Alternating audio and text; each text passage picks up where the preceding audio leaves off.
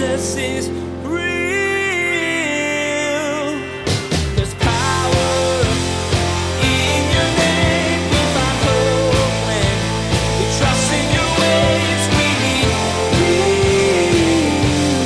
Jesus is real. Now I say Christian spirituality because so much of Christianity is doctrine, teaching, which the Bible is full of. The Lord wants us to believe rightly. But oftentimes we have a lot of teaching and truth, but we're not actually translating it into the way we live. How does this doctrine that we hold actually live on street level, where you and I hang out? Imagine you were given a brand new car and left it parked in the garage while you walked 15 miles to work every day. The tremendous impact the car could have in your life is lost. Today, Pastor Daniel shares that your faith can be like that car. You can know about doctrine and truth without them making a difference in your life in a real way. As you listen, you'll hear several truths that will help close the gap between what you know and how you live. Now, here's Pastor Daniel in the book of Psalms chapter 37 as he begins his message, Eye of the Tiger. Jesus is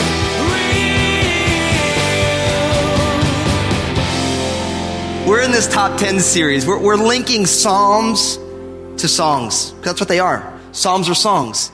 And the book of Psalms is the hymnal of the children of Israel. And so what we're doing in this series called Top 10 is we're picking 10 of our favorite Psalms. And so if you are on Twitter, we do want you to be able to tweet with that hashtag CCC Top 10. So what song was that we just heard? The Eye of the Tiger by the rock band Survivor. Came out as the title track on their third album called Eye of the Tiger, but there was a movie that was written for. What movie was that? Rocky, that's right. It's amazing that song and that album went platinum in 3 months. It sold more than 2 million copies. It's also been downloaded digitally by more than 3 million different people. Now, when you think about the idea of the Eye of the Tiger, Rocky Balboa, it's not just because I'm Italian. Everybody likes Rocky. Everybody does. Because the story is it's a story of overcoming. You think of the first two Rockies and, Rocky's just, he's just a boxer, not even necessarily a good one, doesn't have a lot of education, and he gets a shot to fight Apollo Creed. This is Rocky 1. And Apollo Creed, it's just a publicity stunt, but not for Rocky. And so Rocky goes out there and he has himself a good match and he gets a rematch. So you get Rocky 2, right?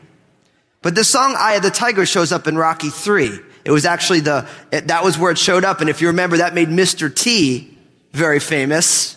And so I've been telling Pastor Bill I think he'd look good with the Mr. T little look, but he's not buying it yet. He's not buying it yet.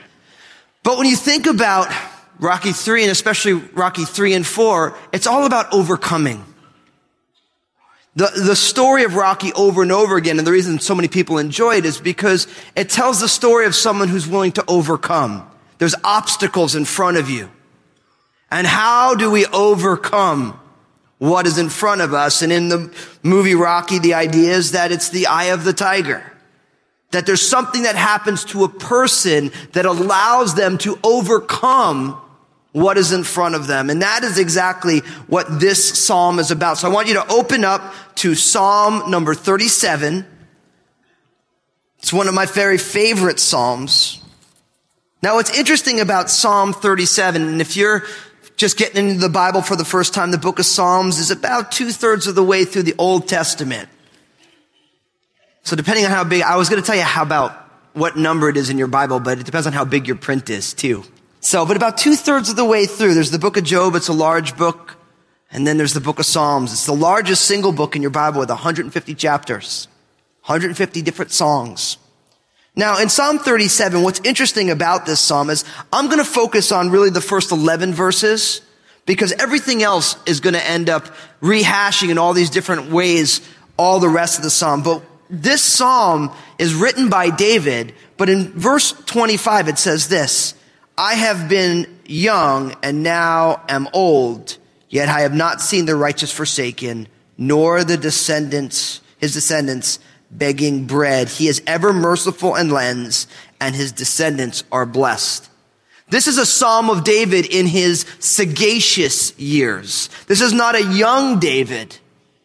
No, he says, I was young and now I am old, and I have never seen God's people forsaken. So David is looking back over his life. He's gotten on in years. He's had all sorts of experiences. And so this psalm is coming from a vantage point of many years of wisdom, much experience. Much experience. And it's amazing. I talked to Pastor Bill, and Pastor Bill's not all that old, really. And I always talk to him, and he gives me the wisdom of 37 years here at Crossroads, and then years before that in ministry, seeing his children grow up and become adults. And in our culture, we live in a culture that values youth, but God values people.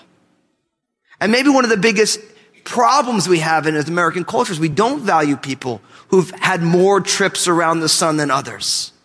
Because there's a wisdom from experience. You have a tendency, as you've lived longer, to have a unique vantage point. Because you've seen things. I was talking to a couple of the brothers who are helping Pastor Bill lead Next Step, and we were talking about the state of American politics. And I said, I'll be honest with you. I'm like, when I look back, I only remember a few presidents, really. I got older when Bill Clinton was president. So I've only really, when I started to understand politics, I've seen Bill Clinton, George W. Bush, and Barack Obama. And they're like, oh, Pastor Dan, they're like, oh, Sonny, And they were talking to me about some of the things that they've seen over time. So this psalm comes from that vantage point of many years, many experiences. And what I love about this psalm, in the first 11 verses, I'm going to teach you 7 simple teachings. There's going to be 7 simple points. Now, I think this is important for a very specific reason, is because I believe that these 7 simple points are actually the key to what I would call Christian spirituality. Now, I say Christian spirituality because so much of Christianity is doctrine, teaching, which the Bible is full of. The Lord wants us to believe rightly. But oftentimes we have a lot of teaching and truth, but we're not actually translating it into the way we live. How does this doctrine that we hold actually live on street level, where you and I hang out? We could talk all this great theology, and I'm a big fan. Those of you who come by my office, you see I like books. The bigger, the better. I like books that I need to read a dictionary with it next to. I like that type of stuff. But all that stuff is great, but when push comes to shove in our lives, when like Rocky, you're scraping the bottom, how do these truths actually impact who we are? And for all of us, I think if we're honest with ourselves, we find that the things that we believe and how we live, there is a disconnect. And I believe that biblical spirituality is closing that gap between this is the truth and this is actually how I choose to live my life. That's what the process of sanctification is all about. And so I believe that these 7 simple teachings hold the key for us to what it means to truly follow Jesus. So let me read to you. I'm going to read to you the first 11 verses. Look what it says. Do not fret because of evildoers, nor be envious of the workers of iniquity, for they shall soon be cut down like the grass and wither as the green herb. Trust in the Lord and do good. Dwell in the land and feed on his faithfulness. Delight yourself also in the Lord, and he shall give you the desires of your heart. Commit your ways to the Lord. Trust also in him, and he shall bring it to pass. He shall bring forth your righteousness as the light and your justice as the noonday. Rest in the Lord and wait patiently for him. Do not fret because of him who prospers in his way, because of the man who brings wicked schemes to pass. Cease from anger and forsake wrath. Do not fret. It only causes harm. For evildoers shall be cut off, but those who wait on the Lord, they shall inherit the earth. And yet a little while, and the wicked shall be no more. Indeed, you will look carefully for his place, but it shall be no more. but the meek shall inherit the earth and shall delight themselves in the abundance of peace. And you notice he says at the end there that the meek shall inherit the earth. Jesus picked that up, didn't he? In the Beatitudes, in the beginning of Matthew. So now, when you get to verse 9 and following, it starts to show the contrast which would run to the end of the psalm. And I encourage you, when you go home today, to read the rest of the psalm as we see this division between the righteous and the wicked and how that all plays out. But my first point is quite simply this, and it gets bookended. Verse 1, verse 2, verse 7, and verse 8. Notice it says, do not fret. And I'm going to say it this way. Don't freak out. Don't freak out. That is one of the keys to Christian spirituality. Don't freak out. Now, why do I tell you this? Because freaking out comes so naturally to us all, doesn't it? So many things go on in our lives and in this world that are outside of our control, and freaking out comes really naturally. Has anybody here never freaked out before? That's right, there's no hands anywhere in the sanctuary. Why? Because it happens. No matter if you're old or young, no matter if you've had great success or just epic failures, freaking out comes naturally, especially when we're freaking out over watching what other people are doing. Notice what it says. Do not fret because of evildoers, nor be envious of the workers of iniquity. For they shall be cut down like the grass and wither as the green herb. Notice the middle of verse 7. Do not fret because of him who prospers in his way. Look at the end of verse 8. Do not fret. It only causes harm. This word fretting, it means to burn or to get heated up. And David's message was, chill out. That's what his message is. Take a chill pill. Don't get heated up. Don't get heated up. Don't freak out. And notice it says, don't freak out over people who are doing evil. Now, this might be the greatest source of our fretting, is watching evil proliferate. It's so easy. So now listen, he's not saying don't think about it. He's saying that in your response to evil, do not freak out. He has a more productive and constructive way to handle the things that cause us to burn hot.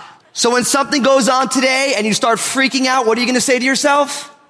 Don't freak out. And then if you want more than to say, just take a chill. Because God has a better plan for us to deal with the things that are out of our control than freaking out. So let's look at what it says in verse 3. Now, for my next 7 points, I'm just going to have something and something. Each one is just boom, boom, boom. So the first one, look at verse 3. Trust in the Lord and do good. So instead of freaking out, trust and do. Trust and do.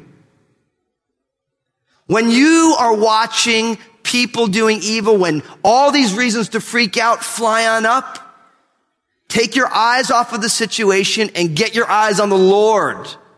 Trust the Lord and do good. Faith cures fretting. Faith cures fretting.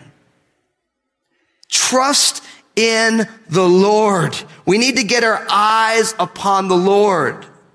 And as we trust in the Lord, now we're proactive as opposed to reactive.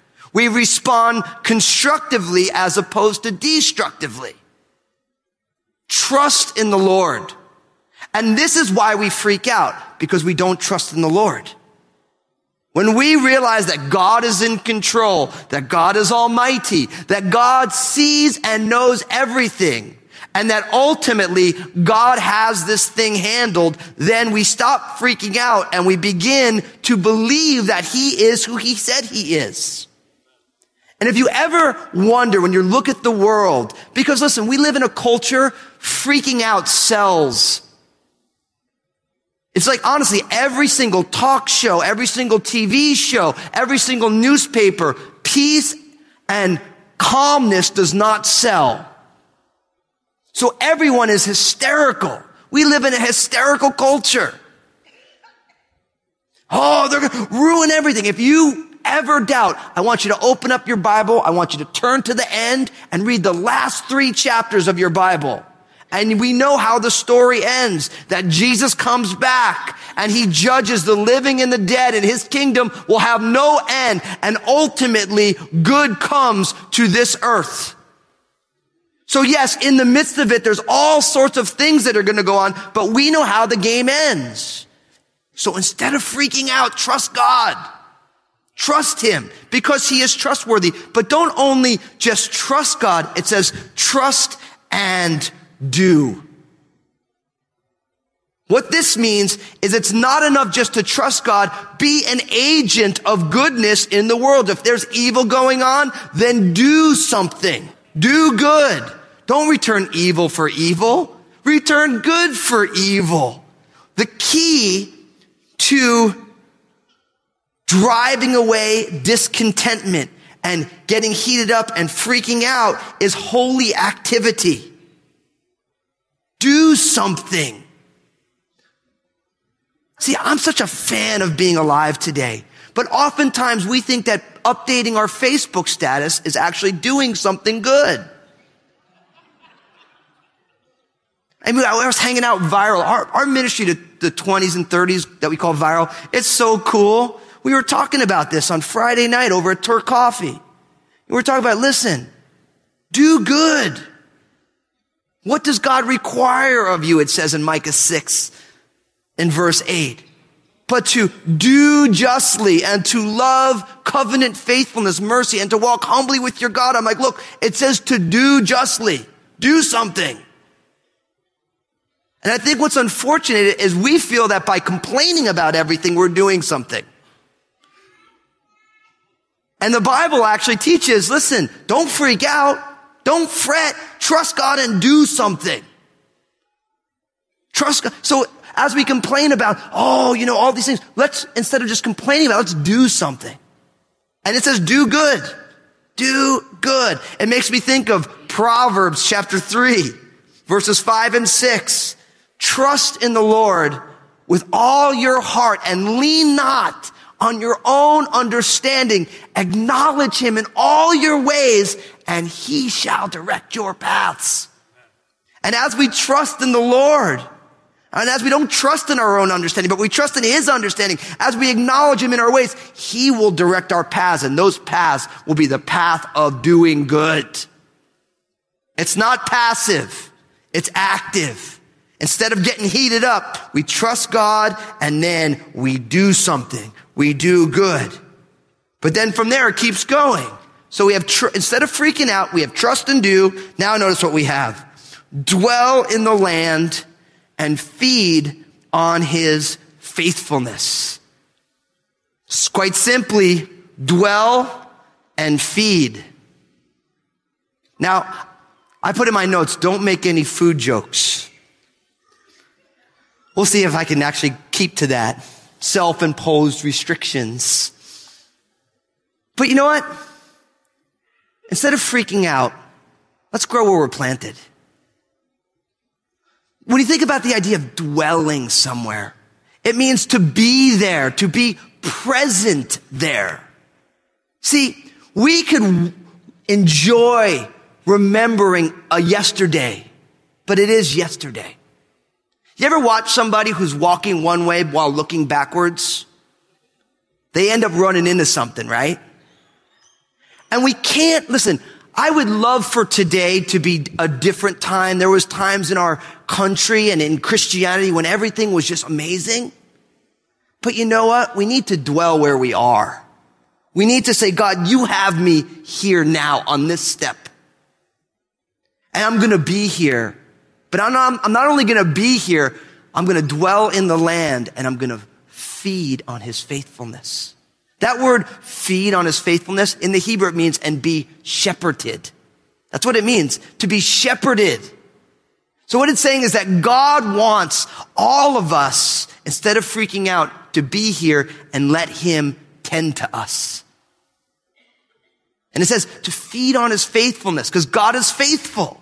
And as we are on this step, whatever the circumstances are, we allow the Lord to shepherd us in this moment, to give us the grace that we need for this moment, to give us the wisdom that we need for this moment.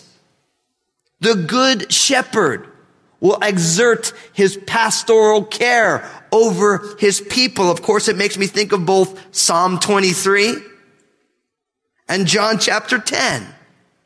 Psalm 23 and John chapter 10. Psalm 23 verse 1, the Lord is my shepherd. It says, I shall not what? Want. He makes me lie down in green pastures. He leads me beside still waters. And then Jesus in John 10 says, I am what? The good shepherd. So instead of freaking out, brothers and sisters, instead of all these things that are very worthy to freak out, be here, dwell here, and let God shepherd you right now. See, what I have learned in my life and what I'm learning every single day is that God is very good at meeting us in the here and now and walking us through it with care. We want to look to people. We want to look to circumstances. And God is like, you don't need a change in circumstances. You need to get your eyes on me. I am with you now. But don't we do it? We look for help. We look for a savior from our Savior. And then people let us down all over the place. I'm trusting in that promotion. I'm trusting in this person. I'm trusting in my bank account. I'm trusting in, and none of those things are bad except when we use them as a savior from our Savior. And when you have a savior from your Savior, that's called an idol.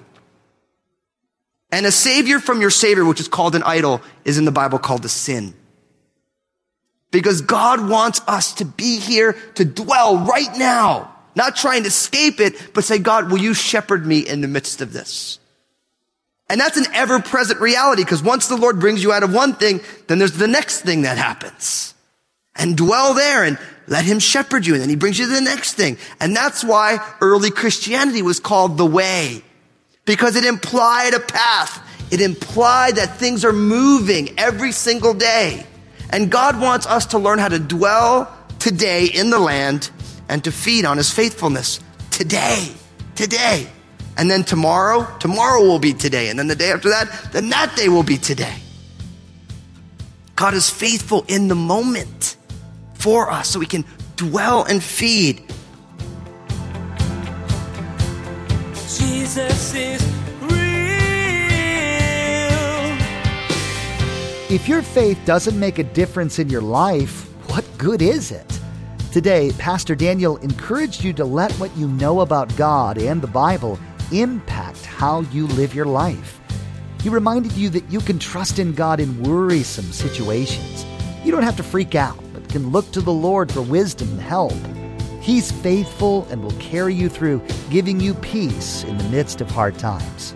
Hey everybody, Pastor Daniel here. Thanks so much for tuning in today. It's such an amazing honor to share God's Word, and I love seeing how God is working through this ministry. Would you partner with us? I'd love for you to join us in sharing the message that Jesus is real by being a prayer partner or financial supporter. Find out more by visiting our website, JesusIsRealRadio.com. Hey, this is Josh, and I wanted to personally thank you for listening today to Jesus is Real Radio. Did you know that Pastor Daniel also has a TV program? It's called Real with Daniel Fusco. I want to encourage you to go to JesusIsRealRadio.com, click on the Stations option in the main menu, and find out if Real with Daniel Fusco airs on a TV station in your area. Make sure to tune in again as Pastor Daniel will share more truths from Psalm 37 that'll help you integrate your faith into your daily life. You'll learn that you should delight yourself in the Lord. He is the most valuable commodity there is, the singular God of the universe. Pastor Daniel will remind you that in this prosperous culture, it's so easy to get distracted by all the things around you and lose track of the one thing money can't buy, a relationship with God. There's more to come from Pastor Daniel's series called The Top 10. Please glance at the clock right now and make plans to join us again for the next edition of Jesus is Real Radio.